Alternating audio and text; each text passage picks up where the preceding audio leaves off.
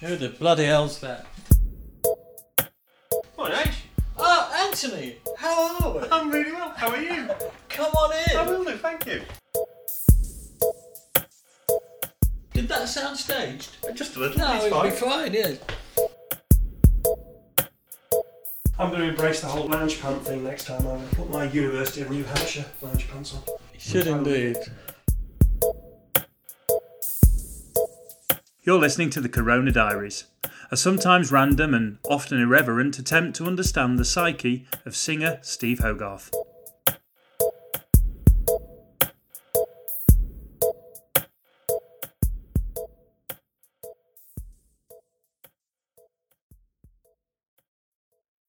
Hello and welcome to chapter 95 of the Corona Diaries. Oh, it shouldn't be you coughing. Tickly cough. Shouldn't be you coughing. No. Should be me. Yes, you've got to tell the listeners something, haven't you? Well, I thought it was only apt that one of us at some point during the podcast run should have COVID, and I've tested positive for COVID. I mean, positive now, as we speak. Yes. I'm infectious. Well, you've ruined my joke. I was hoping you'd say, I've got COVID, and I was going to say, are you positive? And then you could have gone, yes. But never mind, it's ruined. But it wouldn't have been a good joke anyway. Well, should we do it? Should we do it anyway? We've been known to stage the odd joke. I say. My cat's got COVID. Are you positive? Yes. Maybe not. Maybe our comedic days are behind us. Wasn't worth it. No, we had a crack. No. We'll leave it where it was. Leave it where it was. Oh, I had a great joke the other day. Did you? Yeah, this made all the more funny from the fact that it was being told by an old Irish lady. But I won't do the accent. But she says, what was it? My husband. My husband went to the doctors the other day and for tests. He came back and I phoned up and said, "What's the matter with him?" And they said, "He's either got AIDS or Alzheimer's. What should I do?" He said, "Well, drive him to the edge of town, and if he comes back, don't fuck him."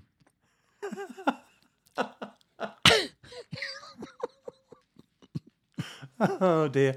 I don't know how many swathes of demographic we've just alienated with that, but it's fine. Yeah, you're on dodgy ground with the Irish after your accent last time, so. Well, I didn't do it. I thought Right. I'd just steer clear of the accent. I suppose I've got to ask you. Yeah. How was last week? Oh, stormy. I didn't mean the weather. I was talking about Blackburn. Oh yes, Blackburn. I went back to Blackburn, didn't I? Yes. No, it was interminable, I think is the word, but that would have best described it. It was tens of thousands of signatures, and the album covers just stretching off into the distance in every direction you could look. And the five of us, heads down, scribbling away. For I think we were doing about 8-hour days, with an hour off for lunch. But Like the rest of the population, then. like the rest of the population, Yeah. except that unlike the rest of the population, we weren't staring out the window, scratching our asses, pretending to be at work. We were actually. Oh, excellent. We've alienated pretty much everybody else then. we were proper grafting. You're proper grafting. Not like those work shy. Not like them ordinary folk. Yes.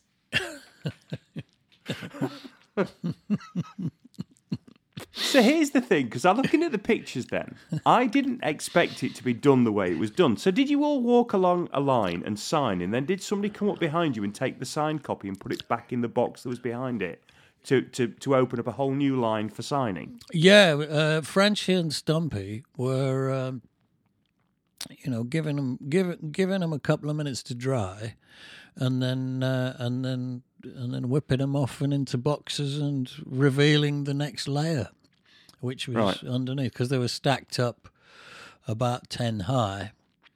And as fast as we signed them and worked our way sideways to the end of the 100-metre long trestle table, you got to the end, and then you just realised there was another row, and then that's how it went on, hour after hour after hour. And a few people have asked me if I got writer's cramp, and I'm honest, I didn't. But I did get achy legs. Right. You got your steps in though. Yeah, it's the longest I've stood up in, I don't know, in living memory. I've never stood up that long. Like shop workers are on their feet all day, aren't they?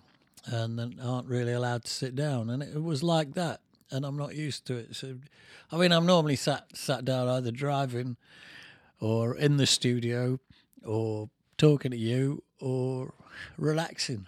Or, I mean, the only time I'm ever really stood up is if I'm walking the dog. And that's rarely for more than an hour. And it rarely happens anyway. Must have been a shock for your legs then last week. I had achy knees. Yes. No. I haven't spoken to the band this week, but they're probably in for hip transplants and God knows what. Right. We'll try that again, shall I? We had a chat about Geneva, about the Feast of Hope. Oh, yes. Or rather, we didn't have a chat, actually, about it. You read a diary section about it. Yes.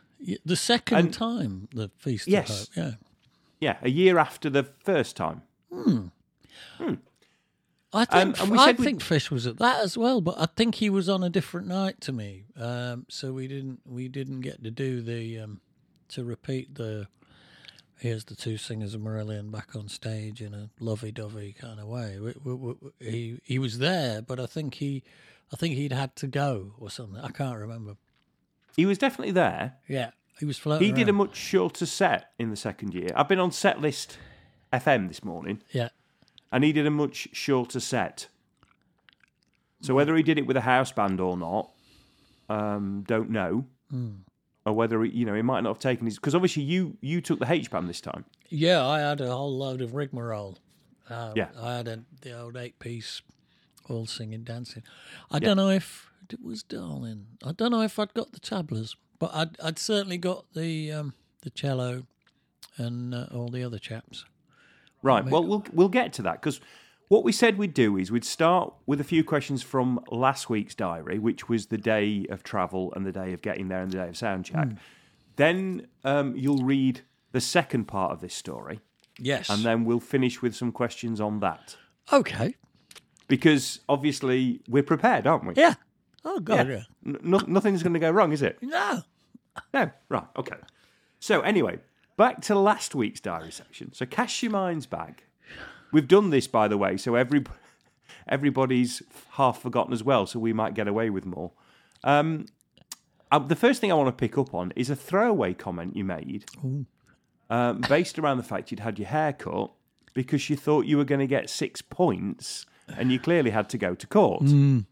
That's true. But you didn't give us any details, so come on then, what did you do?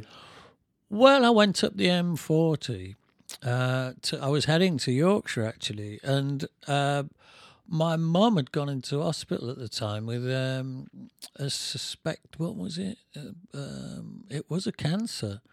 So she'd gone in to have an operation, and I was going up to Doncaster to see how she was. I was going up the M40. It was a glorious, peerless, sunny, blue sky, not a cloud in the sky day. There wasn't a lot of traffic on the road at all. So visibility was great. Driving conditions were, very, very safe and uncluttered. And I was on my way to see my mum in hospital. So I stuck the foot down. And I was doing, I think I was doing about 95 or something. and there was a camera on a bridge, and I got a letter, and I think I was already up at about 6 or 9 points anyway when I got the letter, and so that meant I had to go to court, and I was sort of basically staring down the barrel of a ban.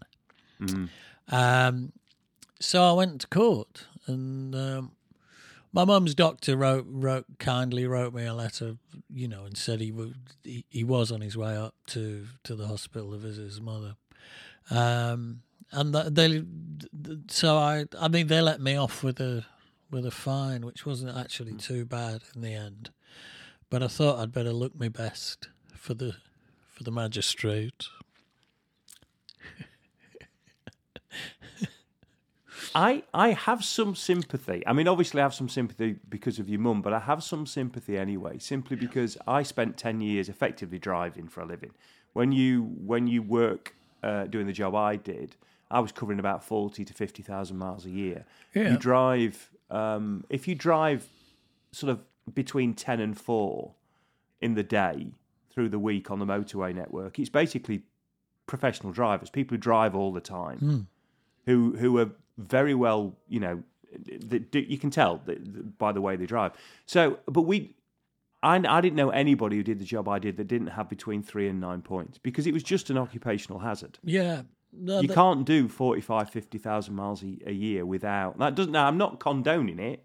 I'm saying it's a bit of a fact of life, and it's something that invariably you pick them up on the motorway, and you pick them up at 75, 80 miles, 80, 85 miles an hour. Yeah, it's just the more you drive, the more likely you are to pick them up. And that's just a hard fact. People like yourself, and travelling salesmen and whatnot, they're just always on the road, and they're always picking them up. It's just going to happen. That's just how it blinking well is. And I'm not proud of it, but I have done 2 speed awareness courses. Oh, well done. What, on the second? I went back on the second time because I thought I'd know the answers. I think Mike Hunter actually last week told me he'd got 2 speeding awareness courses booked in at once in different parts, different counties. Yes. Well, that's really impressive. He's extremely speed aware. Yeah, I bet he is. Yeah. Or at least he is in 2 counties. He's like a nutter in between them. He's aware of how expensive it is, if not how dangerous it is.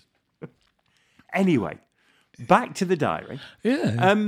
There was a change of lineup. So you had Mike Wilson, and we mentioned Mike early on, Mikey because obviously Wilson, the owner of the B&B had come over a little bit unnecessary due to the waft of his aroma. Yes, Pepper. Oh, darling. It's all I could do to stop myself bursting in on him. I remember her saying that. Great. And Jingles. Jingles, the bass player. Yes. Yes. Yeah, he was a character. So obviously Clem and Chucho couldn't make it. No, I think Clem was back out on the road with Blondie, and I think Chucho had gone off with Dave Gilmore or somebody. So couldn't get hold of them. And of course, because this was a one-off, it was all a little bit last minute. So I think Aziz put me on to Mikey.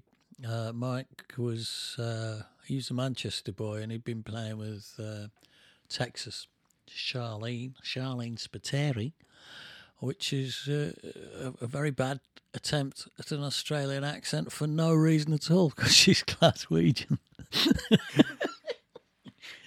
What I mean is Charlene Spiteri. There, that's more like it.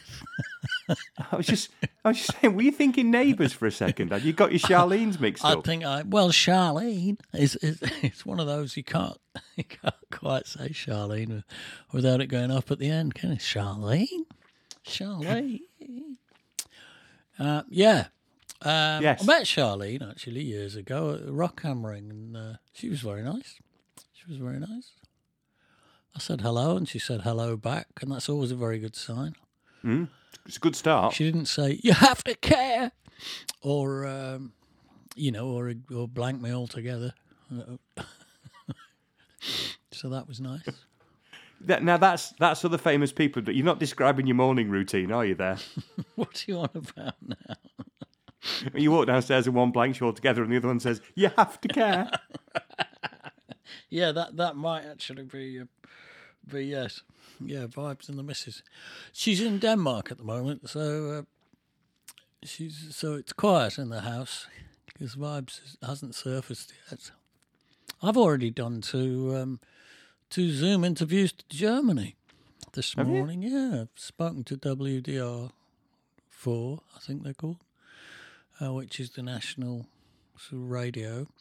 And I've spoken to Radio Bob, which is the biggest rock radio station in Germany.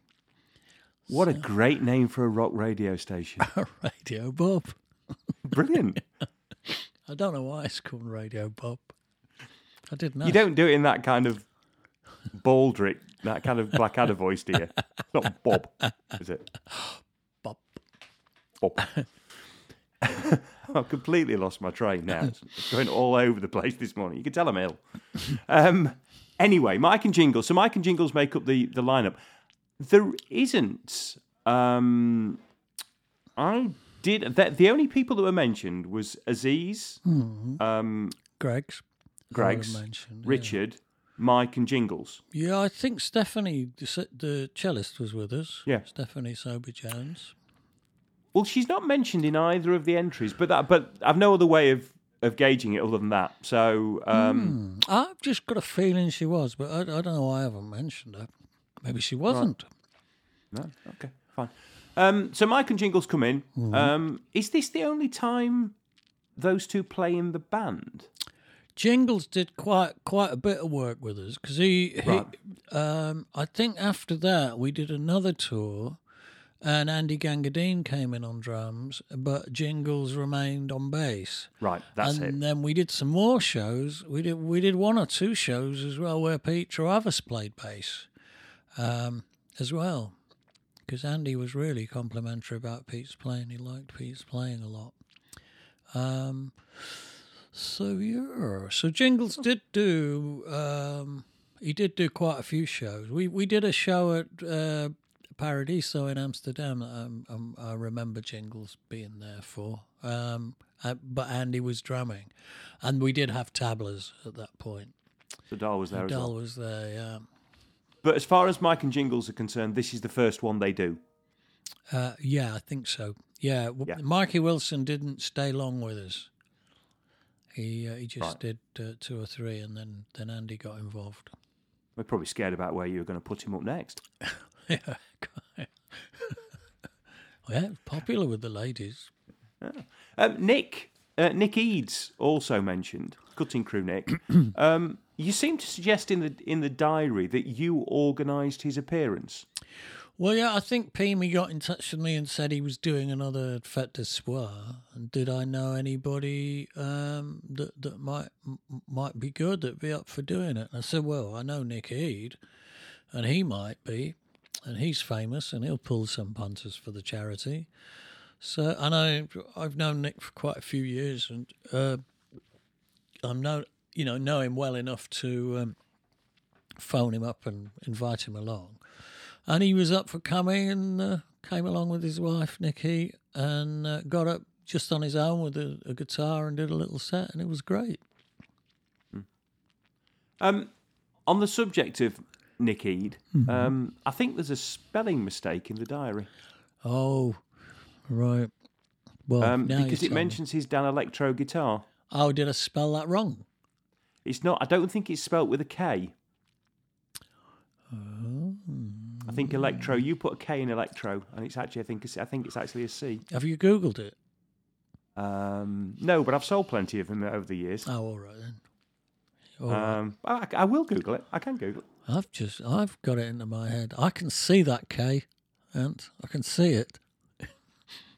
It's there, shining at me off the neck. Okay. Well, and I'm sure you can. But the brand themselves don't feel the need to put it in. Or at least they didn't in there. It is Dan Electro with a C for danelectro.com. I think actually it might be a typo. Well, could you give them a shout and just tell them they're wrong? Just to change it. Please. I will.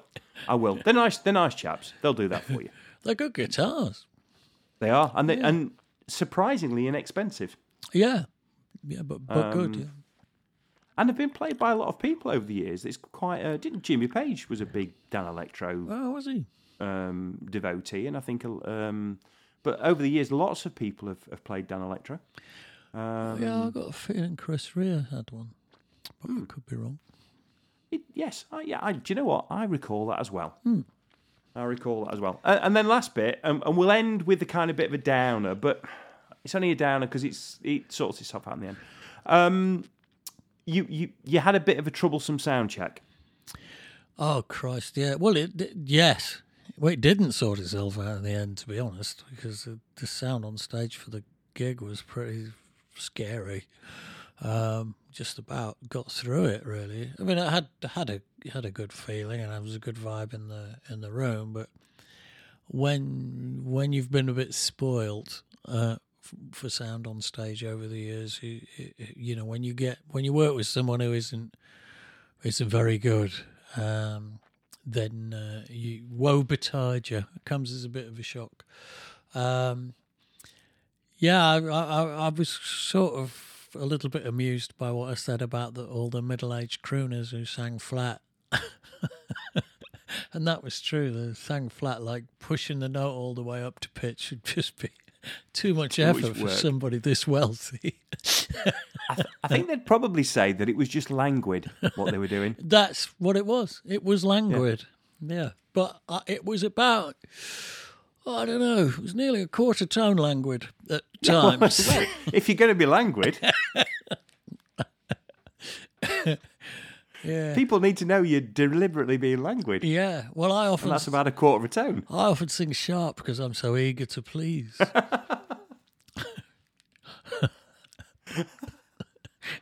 I love that. I love he's so excited that he sings a little bit sharp. I think I do. It makes you sound like a puppy. Well, I'm usually treated like a puppy when I'm on the tour bus. All these cats treat me like a kid, and then I get to the end of the tour and realise I'm 10 years older than any of them. I thought they meant they stopped every 20 miles and let you out for a minute. Well, they sometimes have to. Yes. Charlie once stopped the tour bus in the Alps so that I could get out and make a snowball, and got back in again. All right, H, I'll just stop so you can make a snowball. Oh, great, Charlie! Just pulled up. I got out and made a snowball. Whoa! Got back in again. Right, carry on. Literally everybody's got your level these days, haven't they? I think that's lovely. I mean, how big a compliment can there be than somebody stops in the Alps so you can make a snowball and then lets you back on? Yeah, that's affection. That's truly lovely, actually. Yeah. Yeah. That's the kind of level of people, stopping Farage in the street and punching him square in the face. I think that's the equivalent metaphor I think I've got. The other end of the spectrum. The other end of the spectrum. Throwing a milkshake over him. Oh, that was a beautiful moment. Anyway, so go on. Because McDonald's stopped selling milkshakes, didn't they? Which town was that?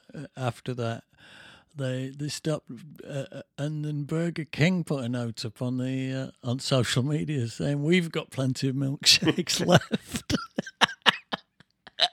It's great. You've got to love those little moments. Back to soundcheck then. So languid French singers. Yes, languid French singers, and a French monitor man who didn't speak English, or certainly claimed not to.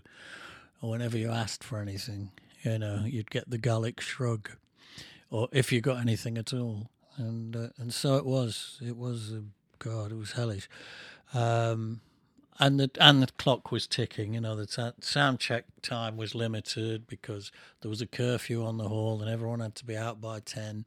And I think we got or 11, but we got up on stage after waiting all night. You know, and half an hour into our sound check, we'd barely got started because the stage crew weren't very good, and monitor man was hopeless. And there was 8 of us, so we had quite a lot to sort out. I think they were a bit more geared up for languid, middle-aged crooners than they were for cutting edge. What would you call us? Avant-garde art rock folk. I think you covered most of the bases there. Throw in slippers, and I think for Dave Greggs, I think you've got the lot, haven't you? Yes, good old Greggs. And a pair of dark glasses for Rich, and that's it. Yeah. Well, let's leave it and let's find out what actually happened. Okay, here's what happened on the show day. Coming up.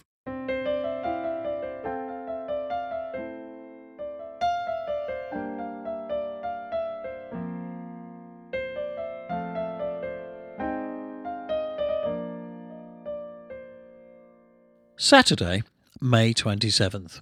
Geneva. H-Brand. Le Fête d'Espoir. Woke around 11 and ordered up coffee while Sue had a bath. I found a hotel leaflet which informed me that the lake is filled from glacial water coming down from the mountains and is emptied by the River Rhône, which flows from it onward to France. The impressive fountain, which is arguably Geneva's most famous and distinguishing feature, was originally conceived as a safety valve to release high-pressure spring water from underground. It certainly shoots into the air with some force. I wonder if it's still natural or whether it's pumped. We had arranged to meet up in the lobby around 12 to go to lunch. There had been a slight change of venue, so we ended up in a little cafe in town where 20 or 30 of us assembled and were served lunch so slowly that I swear the chef prepared each person's plate individually from scratch by digging up the vegetables one at a time and having the meat brought to him from Argentina on foot. Sue and I were the first into the cafe and waited patiently, and eventually less patiently, whilst people who had arrived 30 minutes after us were being served 30 minutes before us, and were beginning dessert before we'd received starters. As far as I could tell, there were only 2 staff working in the entire place. It reminded me a lot of the episode of Fawlty Towers when the chef has the night off and the Americans arrive for dinner. I know Peamy was doing his best to make everything run smoothly. However, I think he had more important things on his mind than the arrival time of my lunch. The weather had turned and it was trying to rain outside. He sat alone at a table near to the door, muttering nervously into his mobile phone. Heavy rain would have massive consequences for a free outdoor show. People would stay away. The rain soon eased, and Sue and I took our chance to escape rather than risk another half an hour waiting for ice cream. We walked up into the old town where the streets are cobbled and filled with antique shops. In the past, when I've been here on tour, I've sometimes spent most of the day up here, reading or writing my diary in one of the numerous cafes. We were, however, all caféed out, so we mooched around an exhibition of nondescript art before walking down to the main drag for a quick peek in the Armani-esque designer shops. Interesting stuff if you don't mind looking like a stained glass window. Not at all. And have a couple of grand to spare on threads. Sadly not. We returned to the Angleterre, walking along the lake, where I was suddenly made famous by an Italian couple who stopped us to say hello and wished us well for the show. It's a nice feeling being recognised, provided that it doesn't happen all the time. It doesn't happen to me too much, really, so on the whole, when it does, I quite enjoy it. Our fans are generally decent, level-headed types who simply want to show a bit of support and to let you know they're rooting for you. How can that be a problem during the hours of daylight? We got back to the hotel and once again went straight to bed. It's good to go to bed in the afternoon. I always wanted a bed in the garden in a summer house on rails, so that on certain afternoons you could roll the bed out of its house onto the lawn and have a snooze in the garden. If I ever have any real success in this mad business, I'll realise my garden bed on rails ambition. Imagine drifting off to sleep in bed in the afternoon to the sound of bird song and the sunshine on your face, maybe on a sunny winter's day in a fur hat. Feel free, people, to steal this idea. It's a killer. While we're at it, here's another thing to try. Next time you shower, don't stand up. Sit down in the tray. It's one of life's little pleasures, especially if you're really tired or dirty. I love to do this after a show. Didn't sleep terribly well. Pre-gig nerves had started their slow build towards the evening. By the time we assembled in the hotel lobby at 6:30, I think everyone was feeling a certain unspoken, quiet terror at the prospect of walking on stage without being quite ready to play the songs. We felt under-rehearsed, and we were all more than a little apprehensive about our friend on the monitor desk. I kept reminding everyone that the purpose of the gig was simply to enjoy ourselves, and that we weren't here to feel pressured into making the ultimate artistic statement. I wasn't fooling anyone, including myself. All 6 of us are perfectionists by nature and wanted the set to be killer, despite any technical limitations. When we arrived, the show had been underway for some time, and we made our way to our dressing room, a sports hall locker room, get into your basketball kit type of changing room. There was also a communal backstage artists area where we could have a buffet dinner and free drinks. Peamy and Isabel had thought of just about everything. They hadn't quite nailed the backstage access problem, though. There were a limited number of backstage passes printed, and these had long since run out. I gave my laminate to Richard Barbieri's sister, Rosemary, who'd arrived from Rome, and there was a bit of toing and froing while I arranged to get various Dutch and Spanish chums to be allowed back. Poor Isabel was trying to organise a dozen things at once, talking into her mobile phone, walkie-talkie, and to real people who, like me, queued up to say, Isabel, I have a problem. She retained her composure throughout the evening. I guess she must have known what it would be like from past experience. I decided I should have one beer to settle my nerves to a point where I could think straight enough to get the band ready for the show. We were told we'd be on around 11, so we'd said we'd meet up at the dressing room at 10 to go through any remaining doubts in the song arrangements. Diz and I sat down with Nick and Nicky and nibbled on light snacks and talked rubbish for a while. I then wandered around a bit, saying hello to my Dutch guests Inga, Siska and Natasha, and to Ivan from Spain. Everyone seemed happy to be there, although I suspect I was probably a little too wired to make normal conversation. I said a brief hello to Rob and Alexis Crossland, who once again had travelled halfway across Europe for a night out. 10 o'clock soon arrived, and everyone assembled in the dressing room, where we more or less went through the whole show. Mikey drumming his hands on his thighs, whilst I sang guide vocal and shouted bass cues for jingles. Richard and Dave listened intently, chipping in the odd comment and pulling me up if I missed something, while Aziz sat back and watched the spectacle. If there was anything he wasn't sure of, he wasn't admitting it. He's worked with Ian Brown too long to get uptight, and he knows that strutting the right attitude is more important than getting everything note perfect. Having said that, I don't recall him dropping any clangers during any of the shows we've done together.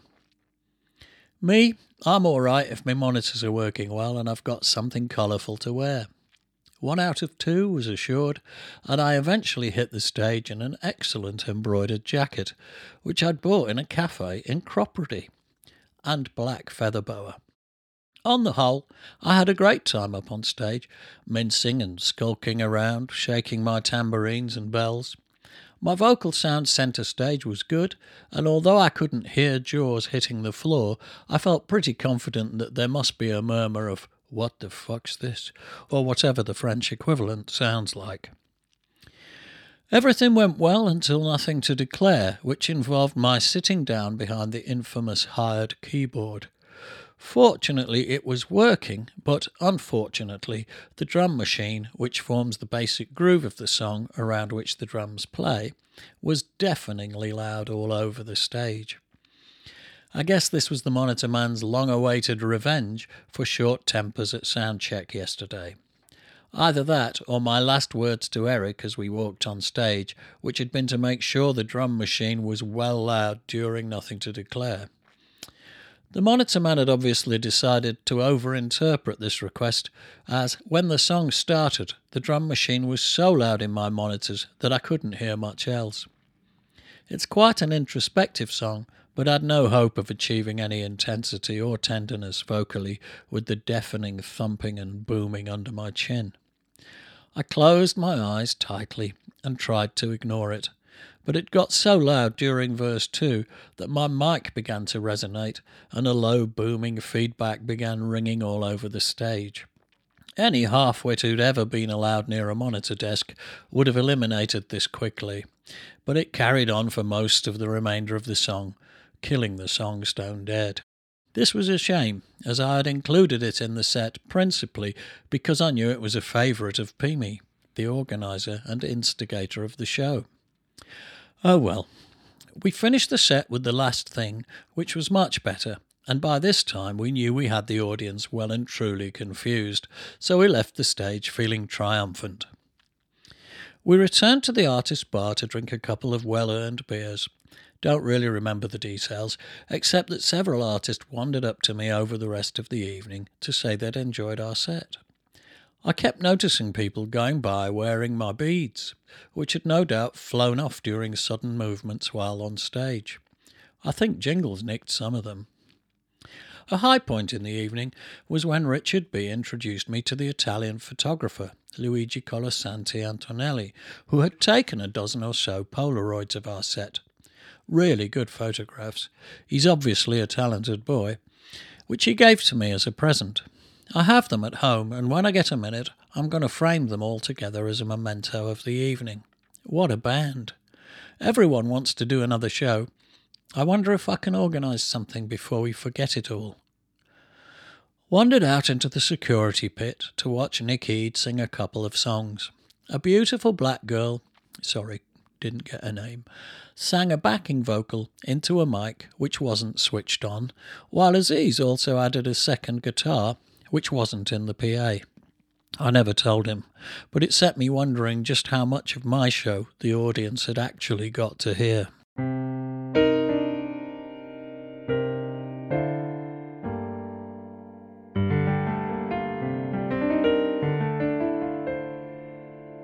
And we're back. And that was day 2. Day 2 in Geneva. And I've got questions about day 2 in Geneva. And this is obviously the point in the recording process that's always open to interpretation, as we see what can be recalled. For the record, I've read it this morning. Well, the first thing I'm going to talk about, because you mentioned something really interesting, and this is me actually having been to Geneva a lot of times, because I didn't realise this, but you said something about the fountain. So for those who've never been to Geneva, there is a fountain in the middle of... It's actually in the middle of the end of the lake, isn't it? It's almost like a harbour. And there's this fountain, and it is ridiculously powerful. It goes ridiculously high. Yeah, it's sort of like the height of a large tree, isn't it? Yes. It's a serious height, twice the height of a house. And it's kind of it's within the lake, so it's not like a fountain with a load of stonework around it. It's in the middle of the lake, and it goes really, really high. And you mentioned in the diary that it's kind of like a safety valve. That's why it was originally put there, I believe, to release glacial water, glacial meltwater, I think. I read that in a pamphlet, so it must be true. Must be true. It was one of those pamphlets you got in the hotel. But I didn't realise that. But it makes an enormous amount of sense, because if you've ever been to that part of the world, you have got mountains all around you, and there will be a lot of water that will, at points in the year, will come down off those hills. Yeah. Mont Blanc is right up the top there, isn't it? Just over the way. So informative, and educative. Educational, entertaining. Educational. It's entertainable. I'll see if I can find any more information. I'll put a link on about that. But I was really fascinated by it. It's probably only me that was fascinated by that. But thank you for throwing that in. On the subject of things that you've thrown in, you then go on to describe your garden bed on rails. Oh God, yeah. That was something I always thought if you know I had a lot of money, that would be a great thing to have. It'd be just like a bed on rails that came out of like a little shed on sunny days, so you could haul it out onto the lawn and go to bed in the sun. And then on a rainy day, it goes back in the shed at the end of the garden. Yes. If it looks like rain, you press the button and it whirs its way back into the bed shed. Now, you see, I've not quite thought this through the way that you thought it. I had a vision of like one of these double doors in your bedroom, and that your bed, somehow on rails, a bit like a monorail, would go out, and you'd kind of be in the garden that way, but you'd be 20 feet above the floor. Unless you had kind of curvy rails and it kind of shot out and down in a Like a little roller coaster. Like a ski jump. In a kind of Wallace and Gromit style. Then you'd have to haul it back up afterwards. Though you'd need some kind of motorised ratchet chain system, I think, for getting it. You know, which would probably go clackety clackety clack. Oh, it should have to go clackety clackety and piss clack. the neighbours off. Yeah. There he goes again, hauling the bed back in. They'd say. There he goes again, hauling the. I like that. So I've probably overthought it then. You were actually deadly serious. Little shed in the garden, bed in it, and then the ability for it to kind of come out into the garden so you could have a snooze in the sunshine and then go back when it's raining. Yeah. No, that would be fantastic. I've taken it a bit too far. Haven't I? You have. I mean, obviously, you'd need a sound bed shed to keep it in, because you wouldn't want your duvet getting damp or any of that. You know, it'd need to be proper. You thought this through, haven't you? Yeah, I've thought if ever I made serious money, I'd definitely have an electric bed in the garden. Right. You could even have one that was below ground and came up like Thunderbird, Exactly. some kind of Tracy Island thing, a Tracy Island underground bed, yeah, with a pond that split and your bed came up. and some palm trees that folded down. Yeah, Oh, you'd have to have folding palm trees. they're a must. Oh, they would. They go down a treat in Doncaster. They would. I was in Doncaster over the weekend and I were saw you? a palm tree, so it's funny you should mention that. I went, look at that, a palm tree in Donny. How times have changed. Indeed. None of that when I was a lad, he said. No. Right. Okay, while we're on the subject of your, not inventions, but your suggestions, sitting down in the shower. Yeah, I can thoroughly recommend that as a totally different experience to having a shower. And I don't mean having a seat in the shower, because that's not it. You've got to sit down on the floor of the shower, preferably with your head between your legs, not too far between your legs, and with the water coming down.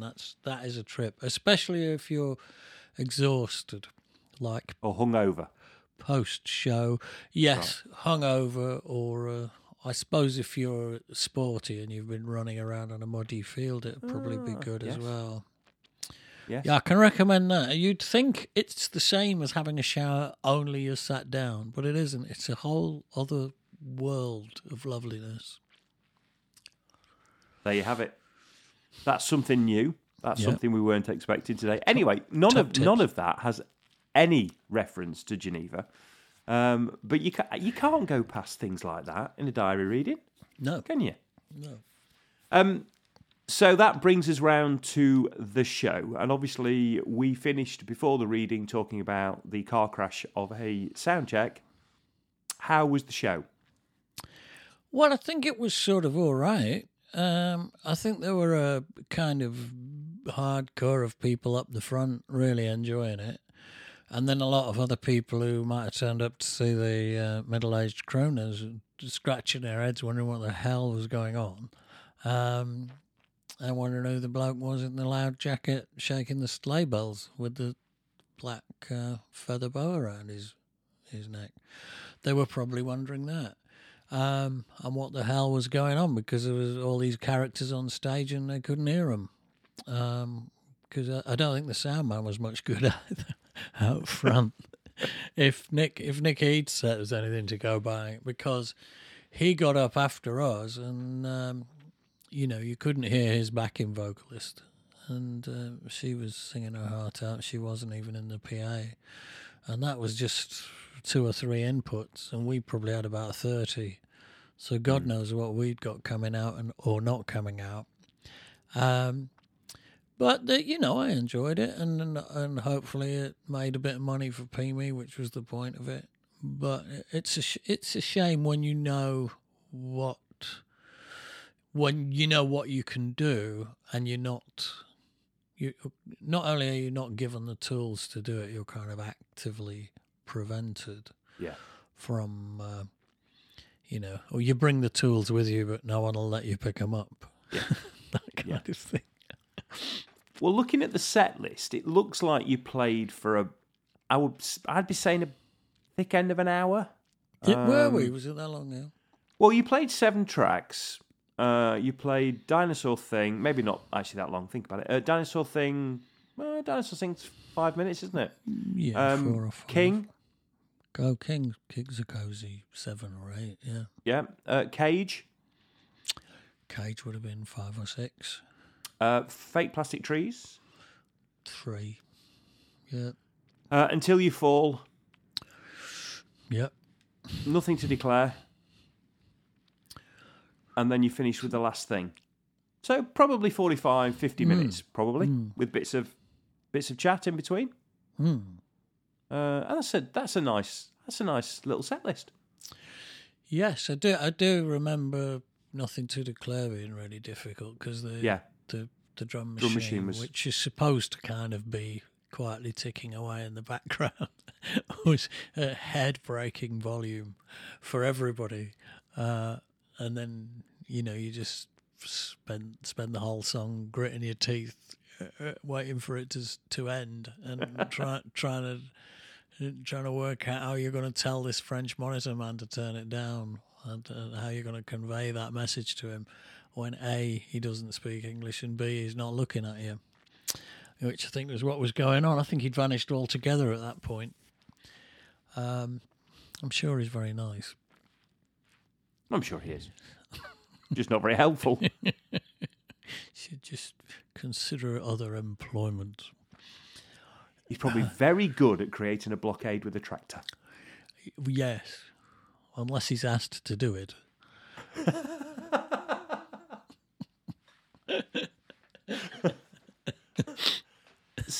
So that was the set. Obviously, you come off. Like you say, Nick goes on after that. And to be fair, you do mention it, and you have just mentioned it, and you don't really know what it sounds like out front, because you've got no real sense of what was going on in the PA really. No. You did then say that Rich introduced you to a photographer who'd taken some really good Polaroids.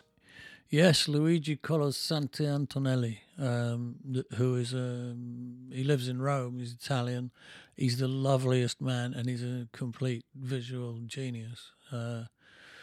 He takes amazing photographs, and he lectures at one of the universities in Rome. He lectures in photography, and he became a really good friend over the years. So whenever I'm in Rome, he's my first phone call. He specialises in Polaroids. Did you do anything with them? Because you said in the diary you were going to put them together in some form of frame collage-y thing. Well, what we did was we used them on the... in the end, we used a lot of them on the front row. Racket did a lot of releases for the Front Row Club. Right. Which were sort of live desk bootlegs that we put out. and we used Luigi's photographs on the front of those. He took this great photograph of my Fender Telecaster, which was from the top of the neck, and the sort of depth of field is so intense, and the lens is so strange that it looks like it's about a mile long, looking down the neck. You can barely see the body, but he's great. We used one of his photographs for the cover of Arclight. We used his photograph, the photograph on the front of Not the Weapon But the Hand is Luigi as well. So his work is very abstract, but it is photographs, and they're not doctored in Photoshop or anything. That's the actual shot that he uses. He doesn't process them with toys. He does it all with his eye and the lens. So he's quite amazing, and as I said a minute ago, a really lovely human being. Cool. That's a nice place to finish. I think for 95. I was looking this morning. We're already over 10% of the way into the second volume. 40 Are we odd already? Pages in. Gosh, 40 odd pages in. Oh, darling, we don't mess about. Yeah. You'd think we do. Yes. If you saw the tense negotiations that go into setting a start time for this podcast. but we don't mess about. It's amazing how long it takes to negotiate a 5-minute delay in recording time. Something along the lines of 10:40 for cash. Yeah, all right then. That kind of high-level stuff that goes on. 10. Well, I'm free till 11. Right. Well, no, I can do 10:15. All right, 10:15 it is. 10:15 comes around. How about 10:30, actually? Okay, that's fine. I think it'll be nearer 10:40. And on it goes. Maybe under a freedom of information request at some point in the future, we'll have to release these sensitive WhatsApp conversations. Actually, that's probably not a good idea. I was doing radio, Bob. Then I had to have my breakfast. That's all I can say. Yes. What did you have this morning? I had shreddies this morning. Oh, I had muesli. I'm currently these days on I'm on Alpen, sugar free, but with quite a lot of there's a granola made by a company called Spoon, and they do a cinnamon one, and that's good. So I mix that in with the Alpen, and then I slice up a hideously overripe banana, which is so overripe you can barely get a knife through it. It just goes, it's just squelch. Mush. It's mush. And the reason they're overripe is because I always forget that they're there, right? Till they've had it and they're black and soft. Right. So it's not a conscious decision then. You just. It was a needs must. Right. Situation. Right. Probably give me raging diarrhea later. Don't feel the need to update us next week. Because I'm saying that, you'll probably know far sooner than that. I'm a big believer in an overripe piece of fruit washed down with something 5 days past its sell-by date out the fridge. Yes, indeed. What could possibly go wrong? Lynetta, she throws stuff out, as the clock ticks midnight into the next day. She nips down. It's all in the bin. Right. Whereas while I go, you're not throwing that away. You're not throwing that away. Because I'm old and from up north. Yes. So we're a bit more. The sight of throwing food away does my head in. Really does. We have a lot of trouble with hummus. But there we are. Yeah. And the fact that you're routinely, ill with stomach complaints every other week doesn't seem to be putting you off. I have the constitution of a Shire horse, Anthony. I bet you do. And if you've ever seen what a Shire horse can produce. Yes. And on that note. After a good breakfast of overripe fruit. Exactly.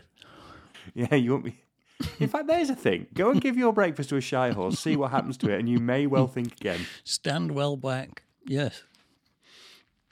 Right, we'll call it a day. And also, finally, before we go, that means 95's done. That means we're getting painfully close to the 100, aren't we? Yeah.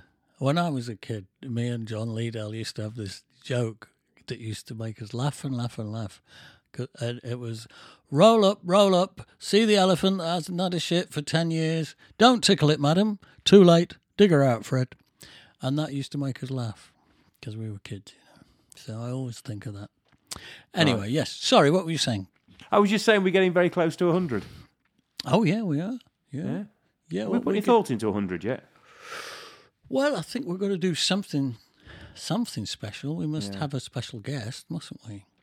Let's feed it into the production meeting. Let's put it in the thought fridge. Well, it won't get thrown away if it's in your thought fridge. It won't. It'll be there for years. Indeed. Until it's gone brown and mushy. So it's fallen through the gaps in the little bars in the shelf. Oh, dear. Oh, I'm going to have to draw this to a close. I'm feeling rather nauseous. Oh, right. I will see you next time. Okay, thanks for listening, everybody. I thought you were saying that to me. Well, yeah. Well, thanks for showing up, Anthony. Well, you know, anytime. I can't go anywhere, can I? Well, no, I guess not in your current condition. No. Well, I mean, depending on what Boris says today, I can go out and infect as many people as I like. Oh, God, the good people of Heckmondwike. Yeah, I'd have to drive to do that, obviously. I did know. I just did. I know. I did it on Comedic purpose. effect. Yeah. I'll see you next week. Bye. I wonder what I'm going to do for the Crooncast. I could do a Bananarama song. Overripe pop group Bananarama. And I think they might have been at one point. I've heard some stories about them. I'll just stop recording. I was gonna do a Crooncast based on Bananarama. Oh yeah. So I downloaded their catalog to see what I could find. But I struggled to do it 'cause I saw right through it. They were really saying nothing. They were really saying nothing. Bop bop shooby-doo-wah. Bop bop shooby-doo-wah. Thank you, Sebastian Schwer. And Tina Jennings too. Oh yeah. Thank you, Danny Smith. And thank you, Gavin Dovell. Oh yeah. Thank you, Roger Johnson. Although I might have thanked him last time. Thank you, everybody. Now back to Bananarama. They had backcombed hair, but I don't care. They were really saying nothing. They were really saying nothing. Bop bop shooby-doo-wah. Bop bop shooby-doo-wah. This is all taking too long. I gotta go now. Mike the producer's waiting down at the studio. Mike the producer's waiting down at the studio. Mike the producer's waiting, talking Liverpudlian.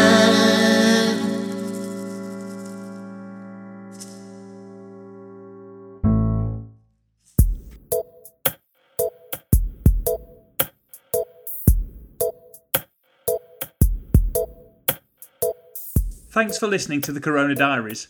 It featured Steve Hogarth with the insights and me, Ant Short, with the questions.